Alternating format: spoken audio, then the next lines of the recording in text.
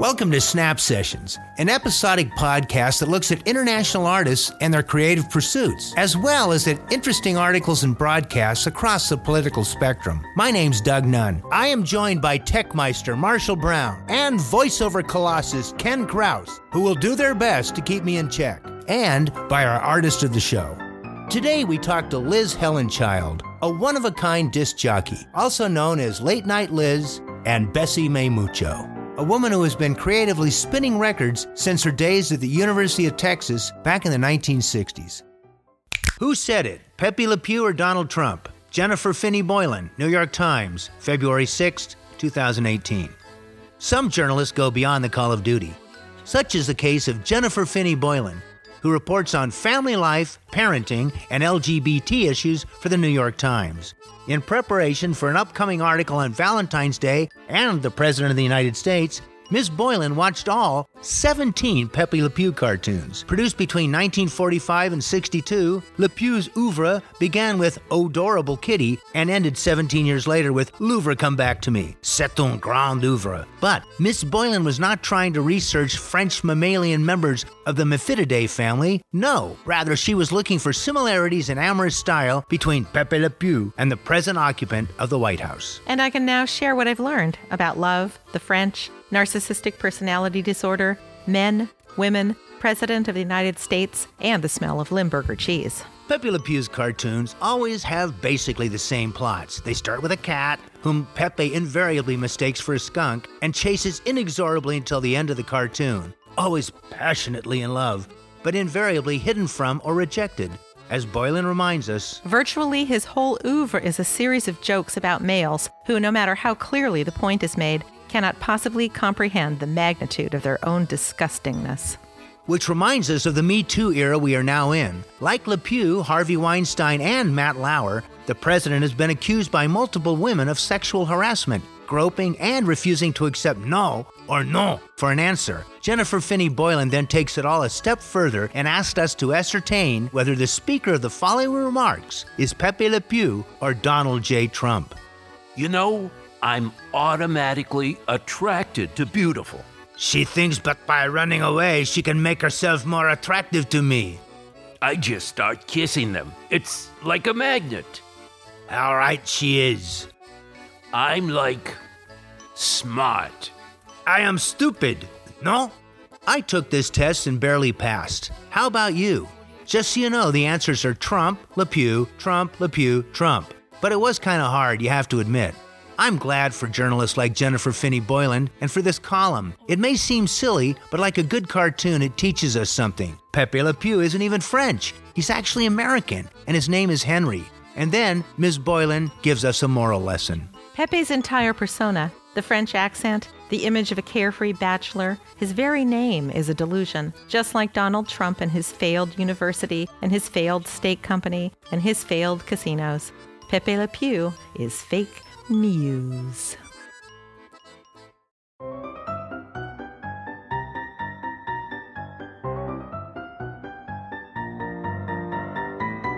And now, here's our interview with Liz Helenchild, also known as Late Night Liz and Bessie May Mucho. All right, I'm here with Liz Helenchild, who is a longtime friend. She's also a DJ, sort of a mythical DJ here in Mendocino County in Northern California. Liz comes from Texas. I wondered if you could tell us a little bit about your Texas childhood. Well, Doug, speaking about Texas is one thing. Texas is the land of shit-kicking men and shit-eating women. And I was glad to leave, and I still think of it as a nice place to be from, as far from as possible, although I do get back there and have a wonderful time and enjoy visiting friends and family there. I don't even try and rescue them anymore. They are of the place. Well, I'm from San Antonio, which was not a bad place to be. The San Antonio-Austin area was kind of an oasis in the wasteland that was and is Texas. Texas is sort of a law and a nation unto itself.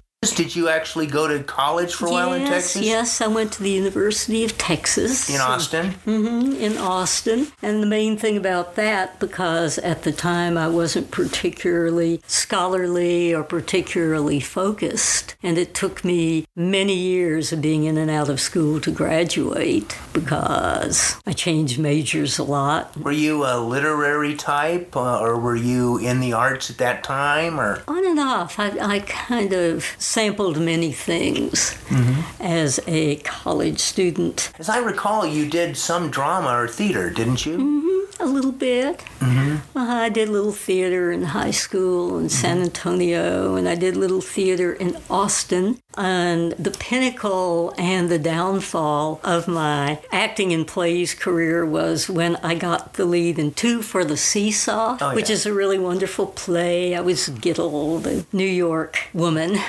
And in the middle of it all, I just totally forgot what I was going to say next. And that was sort of the end of it. It discouraged me, which doesn't mean that I haven't done other performances, but in terms of being in plays, that was about it. I went to Berkeley.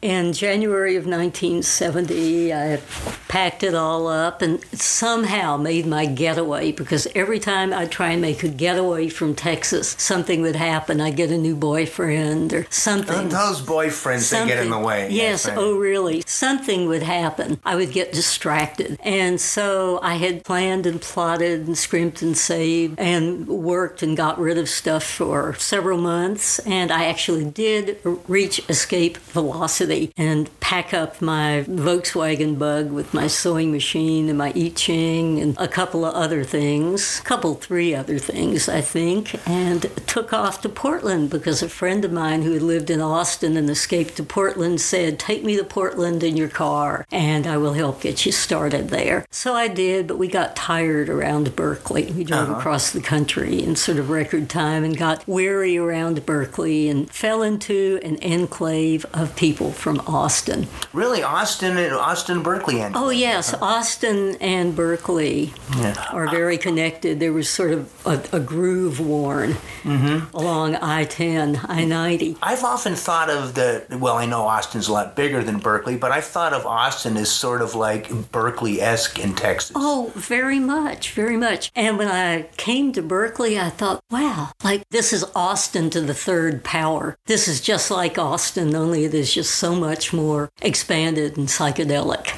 I stayed in Berkeley for maybe a couple of years, wandered into Taxi Unlimited, which I think I've been trying to track the story down, but anybody who could really tell it is not in touch with me, mostly because they have left the planet. Yeah. People's Park happened a year and a half before I got there. So the story of the heroism of Taxi Unlimited and the People's Park dust-up cannot be told by me right now. I see. So you went to work for Taxis Unlimited, but it was ex-post People's Park. Yes, it was. When I got to Berkeley, the people there assured me that everything now was anticlimactic. I've really missed out. But you still I was wowed. I thought it was wonderful.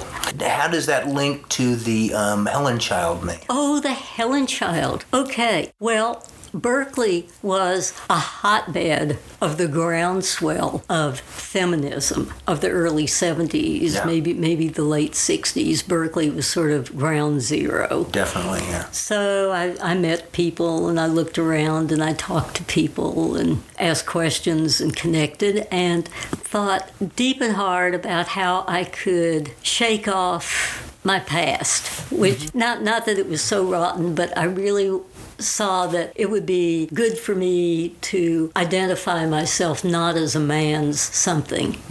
The best way to do that, the most efficient way to do that, would be to not name myself after a man. My father's name ended in son. Oh, I see, yeah. And so I thought, with a lot of cultural encouragement, I am nobody's son. People were naming themselves Marion Child and Susan Child, and I thought, hey, why not Helen Child? It does trip off the tongue. So I could blow away patriarchy and ethnicity at the same time. That's way cool. It's a wonderful name.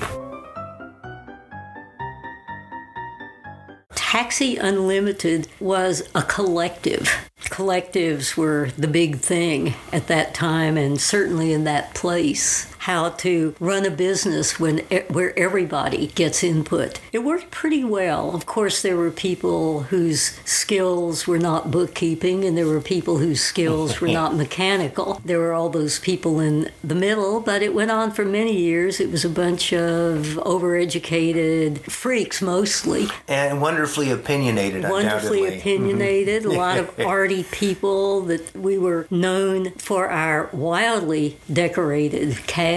So at a certain point, you were in Berkeley for a couple of years, and may I ask at this point how you ended up in Mendo? How I ended up in Mendo is I lived around the corner from another refugee from Texas, another Tex-patriot, who lived in his Volkswagen bus on and off, came up here, came back and said, "You must come see this place. You must see the ocean. You must see Mendocino. And there's somebody, you really have to meet this woman who is a Libra with Moon and Scorpio like yourself." And I said, okay, so... Keep going. I was going to guess, but that's not fair. It's coming. At some point, I moved out of the Berkeley house that I was sharing with, I think, 8 other people, taxi people, all of them taxi people, and I think there were about 24 dogs.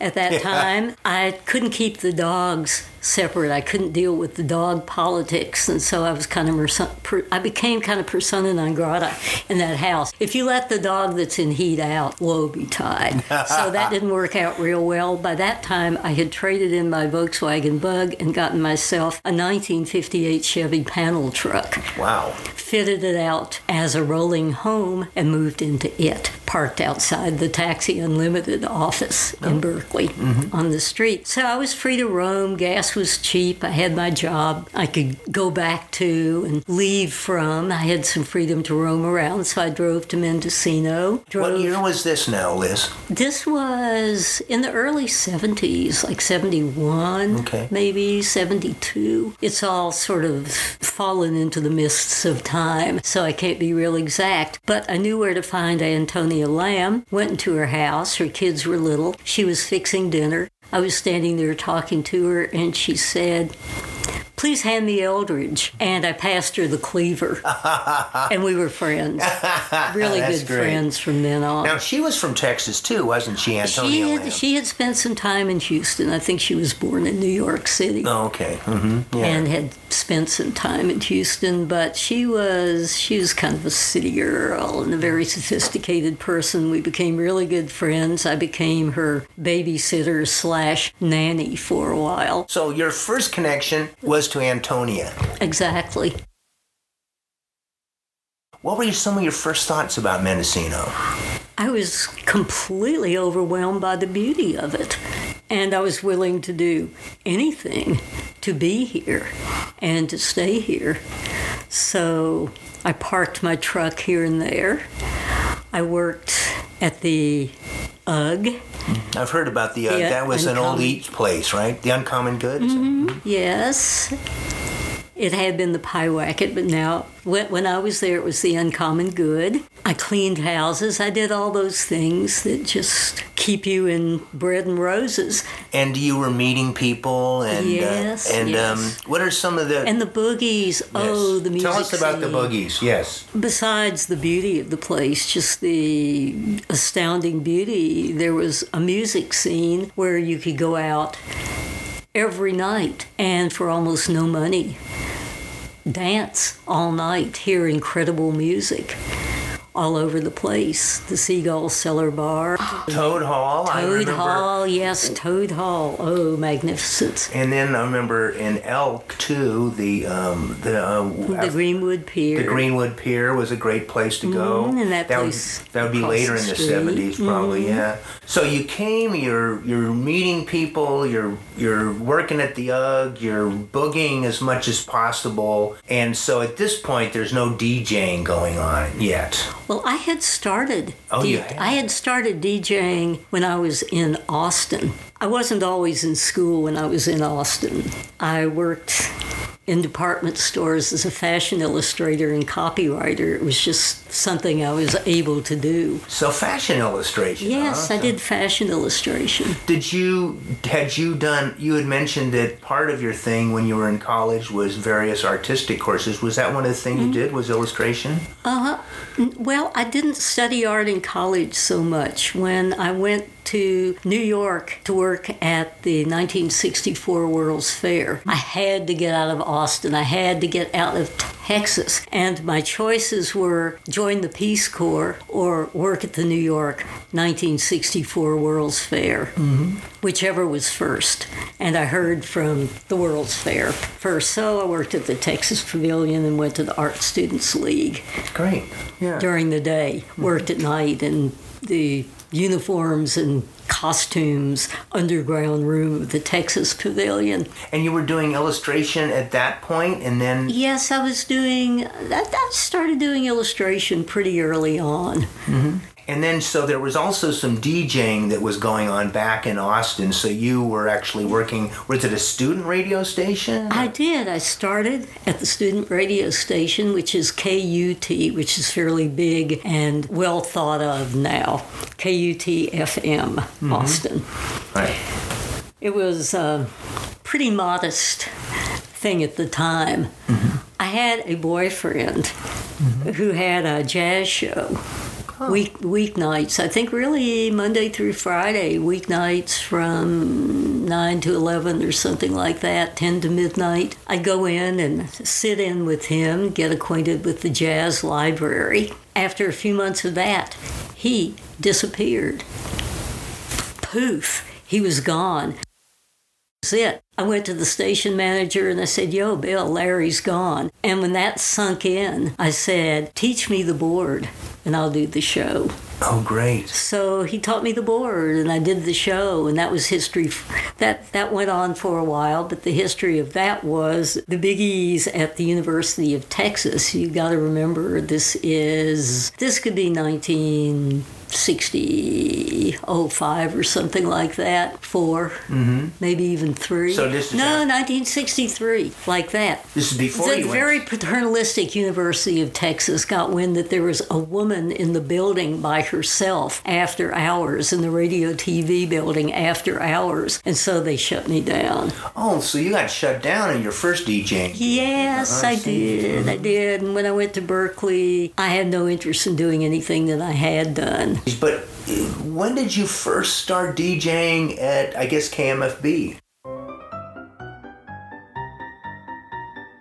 After that, it was in the mid-late 70s, mid-70s. Okay. Bill Brad, who was my neighbor. Right, okay, you mentioned about his show. Came across the parking lot and said, this is sort of almost like deja vu, came across the parking lot and says, "My DJ has quit. Didn't you used to do radio in Texas?" "Yes." "Well, can you help me out here?" So I went up and learned the board from the magnificent DJ Carl Tubman, who had a nighttime show. I remember Carl Tubman. Yes. Mm-hmm. Yes. So he retaught you the board and stuff? He taught me the board at KMFB out in the Pygmy Forest. I remember that. In the concrete block bunker out in the Pygmy Forest with all this tundra around and the big tower flashing on and off. I spent my entire many years working there waiting for the space aliens to home in on the tower, but they never came.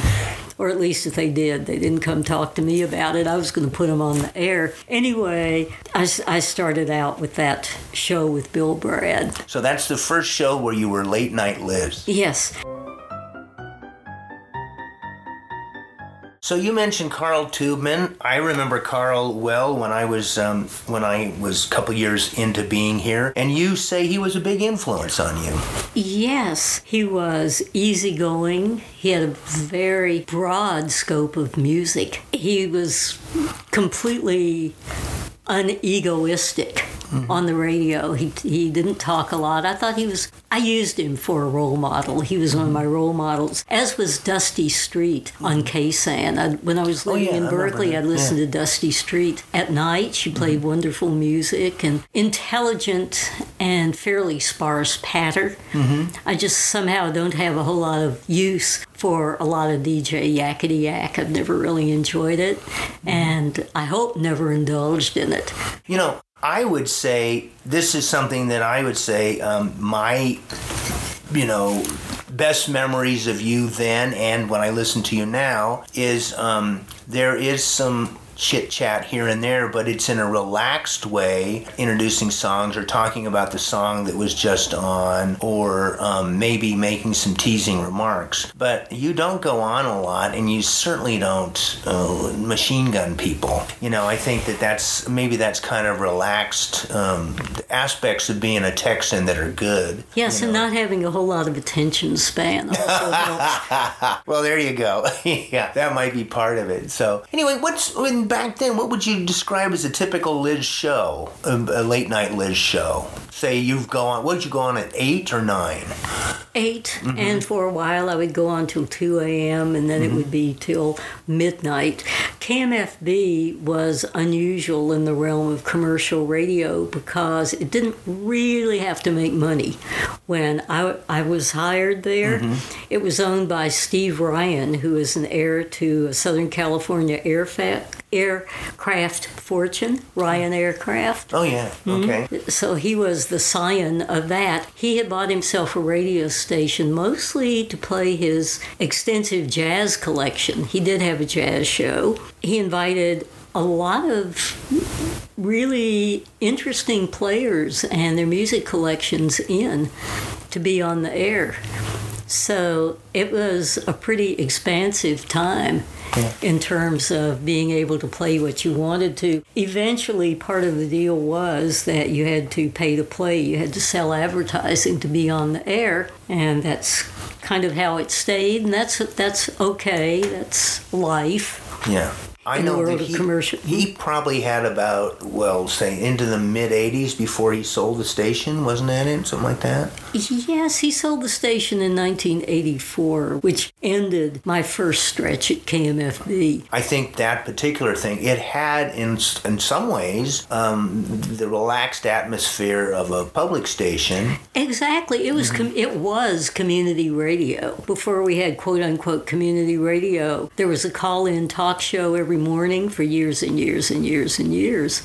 One of my favorites when you would have Antonia on. Yes. And now that would be Late Night Liz would have Antonia Lamb. And what was the name of her? Ask Antonia. Ask Antonia. She did a call-in astrology show for a half hour one night a week. Yeah. And that was excellent. It was lots of laughs, lots of teasing. And, I was somebody who had probably come up as a doubting Thomas about astrology. But after listening to one of the evenings with you and Antonia, I would go, there's a lot of sense there. And then it wouldn't be about sense. It would be about intuitive notions and so forth, because you guys were so entertaining about it. You made believers out of doubting Thomases. I'm not sure that was the intention. In me, I'm skeptical about absolutely everything. I believe everything. I believe nothing. But it was good entertainment, and a lot of people got to hear each other. Yeah. Everything that happened in the community was immediate and out there. Quite willing and happy to be there. That's the mission of community radio. It's immediate. It is connective. It is the mission of radio to inform the community. Yeah. I think what's going on here and now, there and now, there and then. Yeah.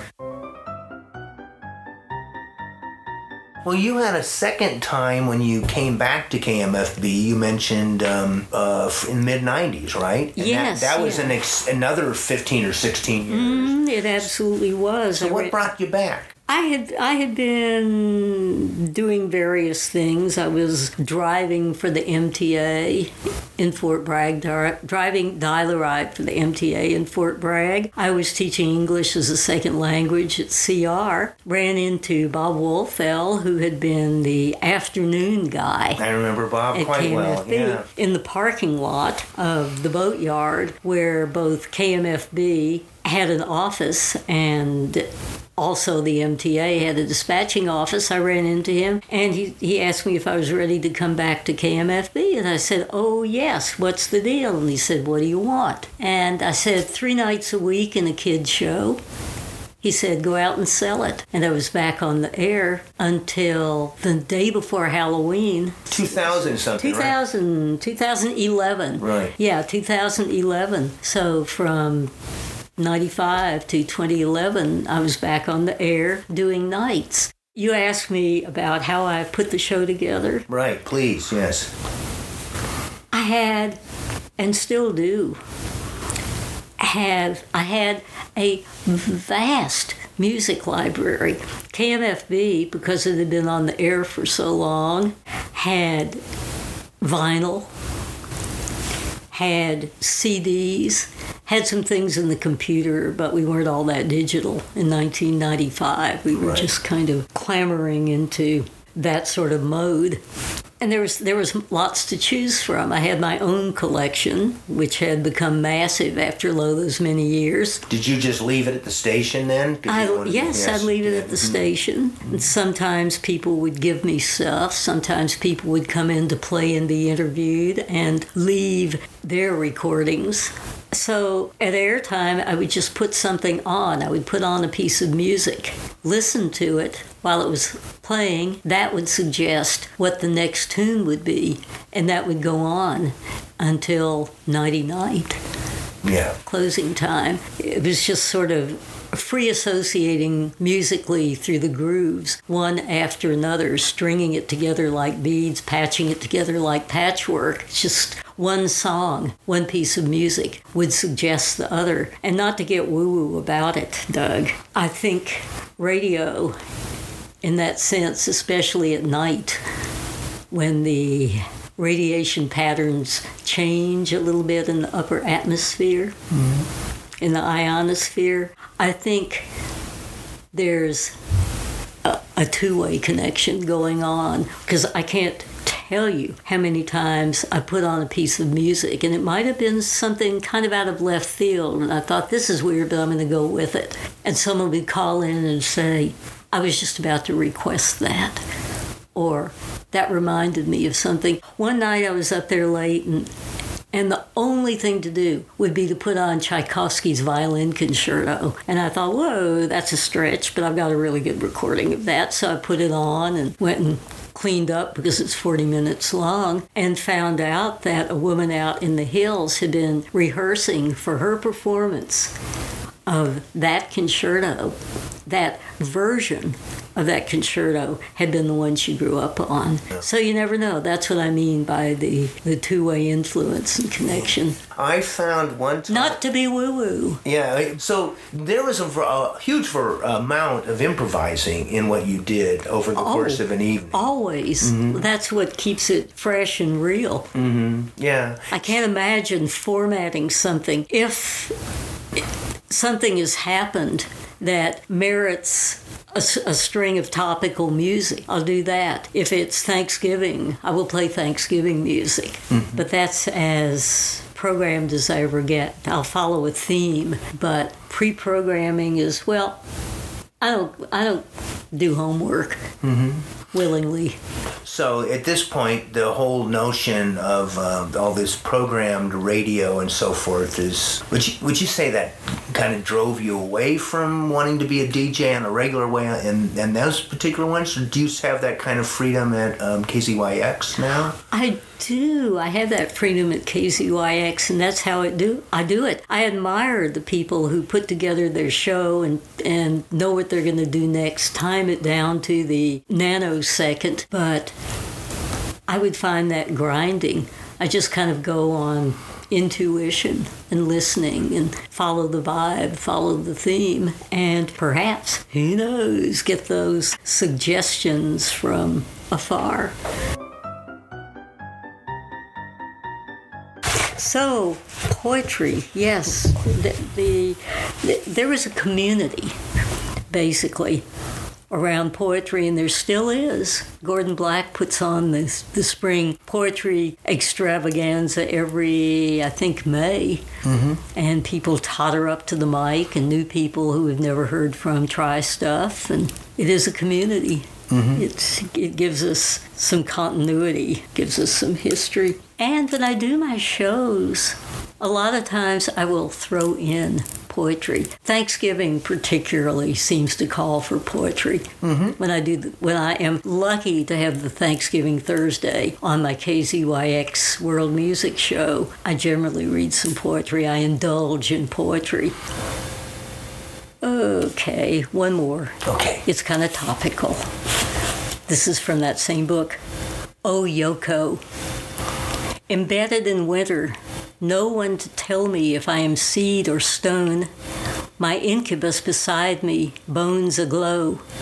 I take John Lennon's death between these covers, share a stripped-down grin with TV light.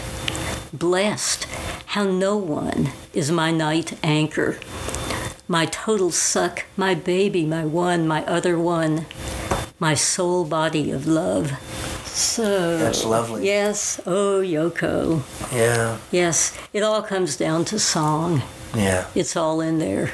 It's all in song. And I have to tell you, Doug, that some of my favorite songwriters, let's not leave each other before I speak of my favorite songwriters and favorite poets. Just a shout out for them. Yeah. There's Bob Dylan. Mm-hmm. There's Dave Carter. There's Joni Mitchell.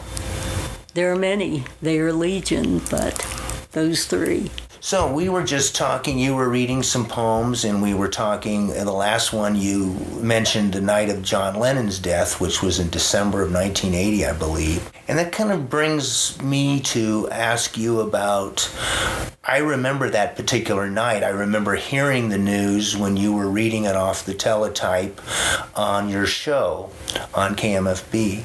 And it sort of illuminates for me the politics of, being there as a DJ, having lived through lots of things together in these past years, and at your improvisational nature of your DJing, you've absorbed lots of events, and you've gone into the studio and been emotional in that way. And you mentioned a lot of the great songwriters you've worked with. They're all somewhat political people, or massively political at times. Bob Dylan at different times, Joni Mitchell at different times. What are some of your political motivations or thoughts? Well, of course, Doug, I have an agenda, mm-hmm. Don't we all? Mm-hmm. And I'm, of course, aghast at what's happening. I just try and stay calm, stay level, back up enough and see what's happening is what a spectacle. I have to kind of detach enough to see it as a spectacle in order to stay sane. And of course, I want to influence people and turn minds in what I think is the right direction. But DJ opinion in general, polemics on the air, I don't think that's appropriate. I think it's more strategically effective to play the songs. They tell it all. And so stacking them, stringing them in a certain way amplifies the message. So in a way, I use that pulpit in kind of a subversive way and let the artist tell it. The radio is just so almost intravenous that you can almost inject people with notions before they can argue with you. And in a way, that is one of the wonderful powers of being a selector and having the audience having leave to put it on the air. It's a precious thing. And that's one of the many reasons I am so gung-ho about community radio. And let 1,000 radio stations bloom, I say. I think it's wonderful that So, we forgot the naked lady story, Liz. You got to tell me that. Okay. Well, Doug, one of the things that I did when I came up here was, and I did this for many years, I modeled for art classes and photography workshops and such. Cut to the mid-90s. I am teaching English as a second language to new arrivals to this country. A lot of them are young men between, say, about 18 and 25. I'm doing classes at CR. Bob Ross is teaching art at CR, and he is about to give a drawing workshop, a life drawing workshop. Well, at this point, I had not been doing nude modeling for quite a while. I had had several careers in between, and I wasn't as young as I used to be. But Bob Ross calls me up and says, because Marshall Glazier, our teacher, has died recently. No, he didn't say because. He asked me to pose for his workshop. And I thought, well, our teacher, Marshall Glazier, has just left the planet, and I guess in honor of Marshall Glazier, we will do this. So these sessions were probably a couple of times a week for 3 weeks, and I'm there reclining and being still and breathing in and out, and the terrible thought crosses my mind. These paintings and drawings of my naked body with very recognizable jewelry are going to hang in the halls of College of the Redwoods, where my male students from elsewhere who are learning beginning English are going to see their teacher arrayed and splayed out in this fashion. And what are we going to do with that? So I try not to panic. I try and keep breathing. At the break, I lay this on Bob Ross, and he says, you're going to have to tell the class. So I threw myself on the mercy of the class. And the paintings and drawings that really resembled me were not mercifully hung in the halls of CR, and I felt that I've owed those art students an apology ever since, and I just thank them to the bottom of my heart, because it would have been impossible to keep the attention of my students where it needed to be for them to learn the English that they needed. Yes. In my class. English is a sexy language. Oh! There you go. That's great, Liz. Yeah, I thought you'd like that story.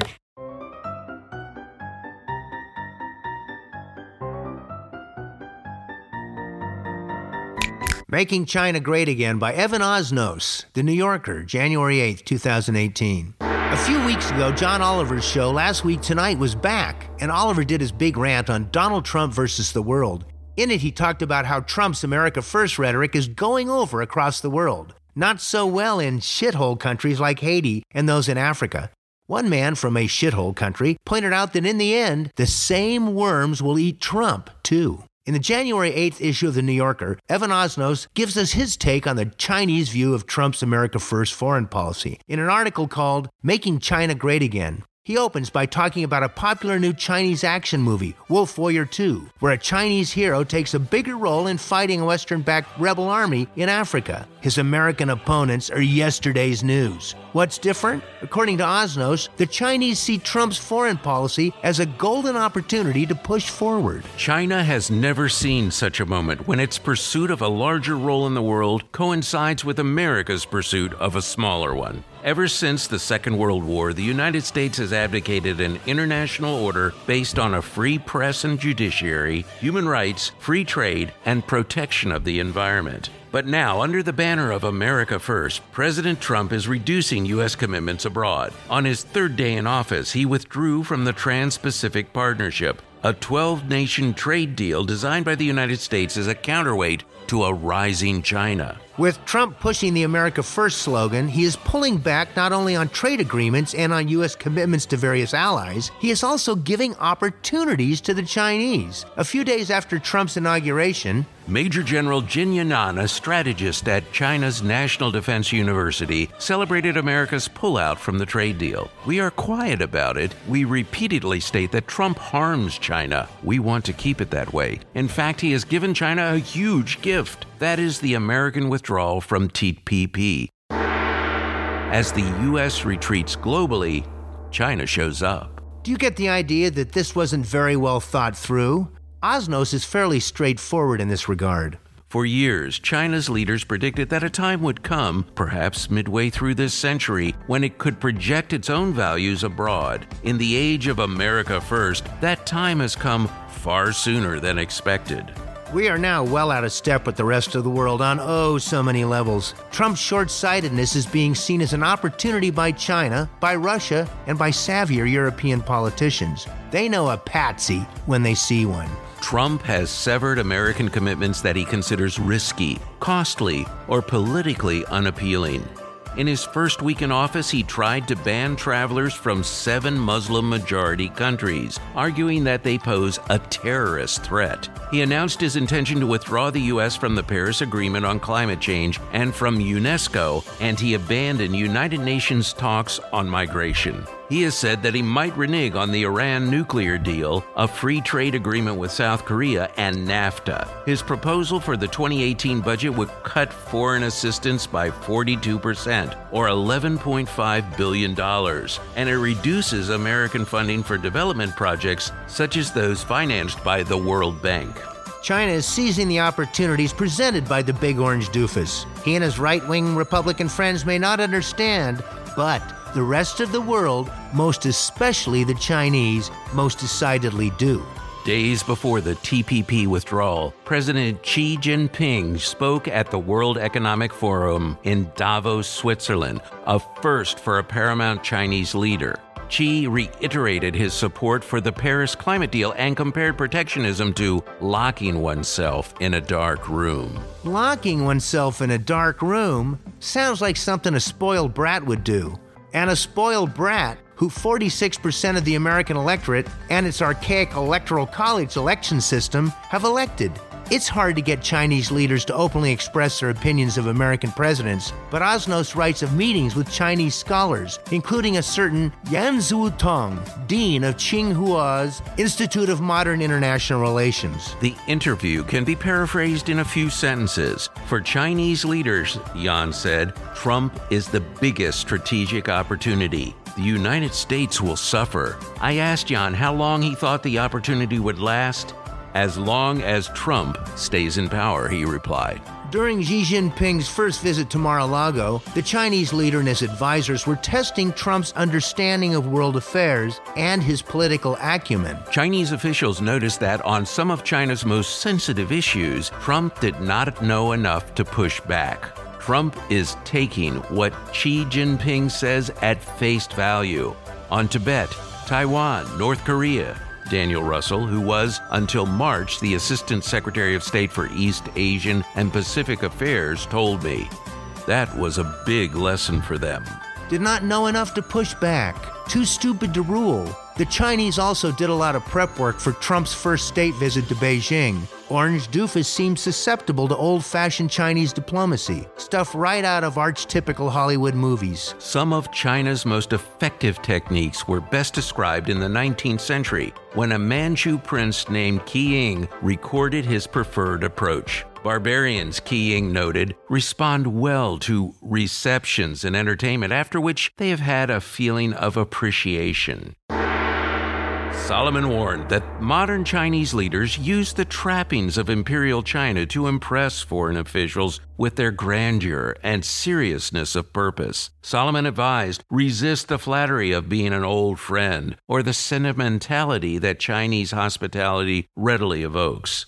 An American with high-level contacts in Beijing told me that they plan to wow him with 5,000 years of Chinese history. They believe that he is uniquely susceptible to that. So basically, this America First stuff is music to Chinese ears. A fat pitch they can put over the left field bleachers. A chance to sucker punch an imbecile. The big orange doofus is indeed as dumb as he looks, to quote the estimable Muhammad Ali. America First. It's pretty evident that Trump's short-sighted policies are making us look bad and weakening our future. The big orange doofus was a bad choice to run a country. If you don't read, if you already think you know everything, if you wear your ego on your sleeve, you're a poor choice to go up against people who have been playing geopolitics for 5,000 years. You're not a great deal maker, you're a mark waiting to be taken advantage of. I don't want an egotist as president and chief diplomat. I want somebody who has cracked a book and done some studying, not someone who is uniquely susceptible to stereotypical diplomatic maneuvers from a 5,000-year-old manual.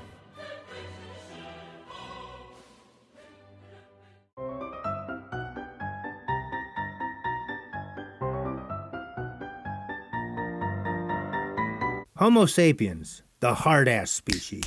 A few nights ago, I was watching the new series Civilizations on PBS. It was quickly revealed to be a series celebrating our numerous successes as a species. I watched us progress from the cognitive revolution of 75,000 years ago, to the birth of art, to the growth of agriculture and civilization. As I joined the show in marveling at various creative accomplishments, I couldn't help beaming with pride at what a fabulous bunch of creatures we Homo sapiens really are. But last night, I heard a report on NPR's All Things Considered on a recent study in the journal Science by paleobiologist Felicia Smith from the University of New Mexico. By studying the fossil record going back 65 million years, Smith has discovered that mammals became highly successful after dinosaurs disappeared and soon got fairly big. Smith tells us, among the giant creatures, llamas and camels and sloths and 5 species of pronghorn antelope actually, she says, and certainly mammoths. And then lots of really cool predators like Arctodus, the short-faced bear. The short-faced bear stood 11 feet tall, about the shoulder height of some species of ancient camel. Sounds like a golden age for furry creatures, and it was, at least until Homo sapiens arrived. Taken as a whole, over 65 million years, being large did not increase mammals' extinction risk, but it did when humans were involved, Smith found. Looking back over the most recent 125,000 years of fossil record, Smith found that when humans arrived someplace, the rate of extinction for big mammals rose. She says it basically came down to hunger. Certainly, humans exploit large game, she says, probably because they are tasty, and because a bigger animal makes for a bigger meal. Great extinction suddenly took place when Homo sapiens crossed the land bridge to North America, and when they arrived in both Australia and New Zealand. There were many reasons for this: hunting in groups, increasingly sophisticated weapons, and humans did other things besides hunting that hastened the disappearance of big mammals. They burned forests and grasslands that big mammals used. They competed with the big carnivores for game. They brought dogs with them that made them better hunters. Since then, we've gone from one success to the next. Consider that back when Mr. Jesus H. Christ was a baby, the world population of Homo sapiens is guesstimated to have been around 200 million. By 1800, it is further estimated that we had probably reached 1 billion people. And when I was born back in 1952, the population of human beings was generally thought to have been about 2.5 billion. Now we stand at around 7.3 billion, which means that our population has almost tripled in just my 65 years on the planet.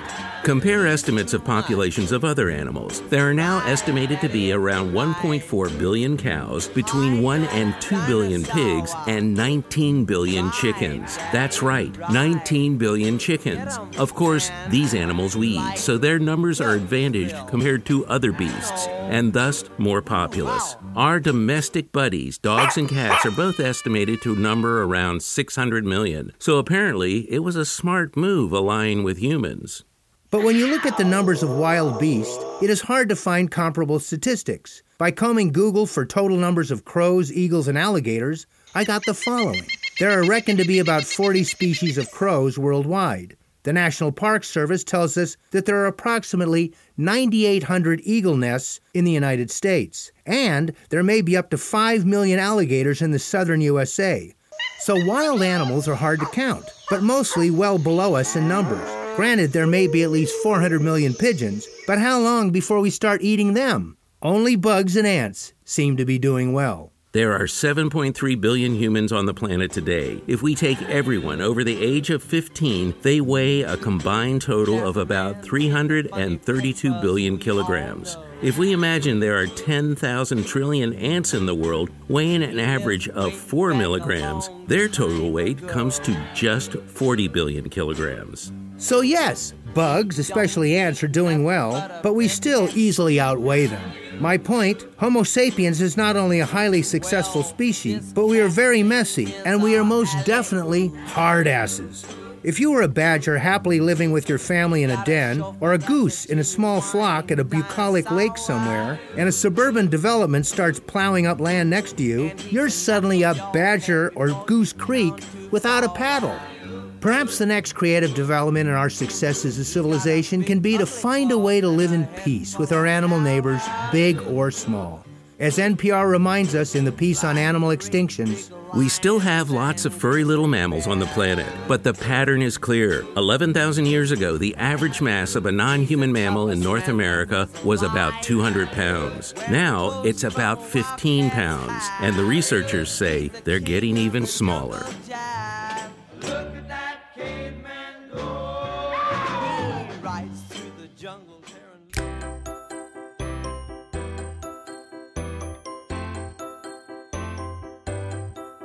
Nice. Thanks for listening to Snap Sessions. I want to thank Liz Hellenchild for being today's guest artist. And I want to thank our techmeister, Marshall Downtown Brown, who makes it all sound better. And thanks to our voiceover talents, Christine Samus, and all-around jack of all trades, Ken Krause. Don't be an airhead. Get out there and do something creative. Dabble in something that inspires you. Read something challenging. Expand your perspective. Our aim is to give you an international outlook on the arts and a critical look at world politics. Salute the power of creativity. Foster international solidarity. Make Mother Earth great again.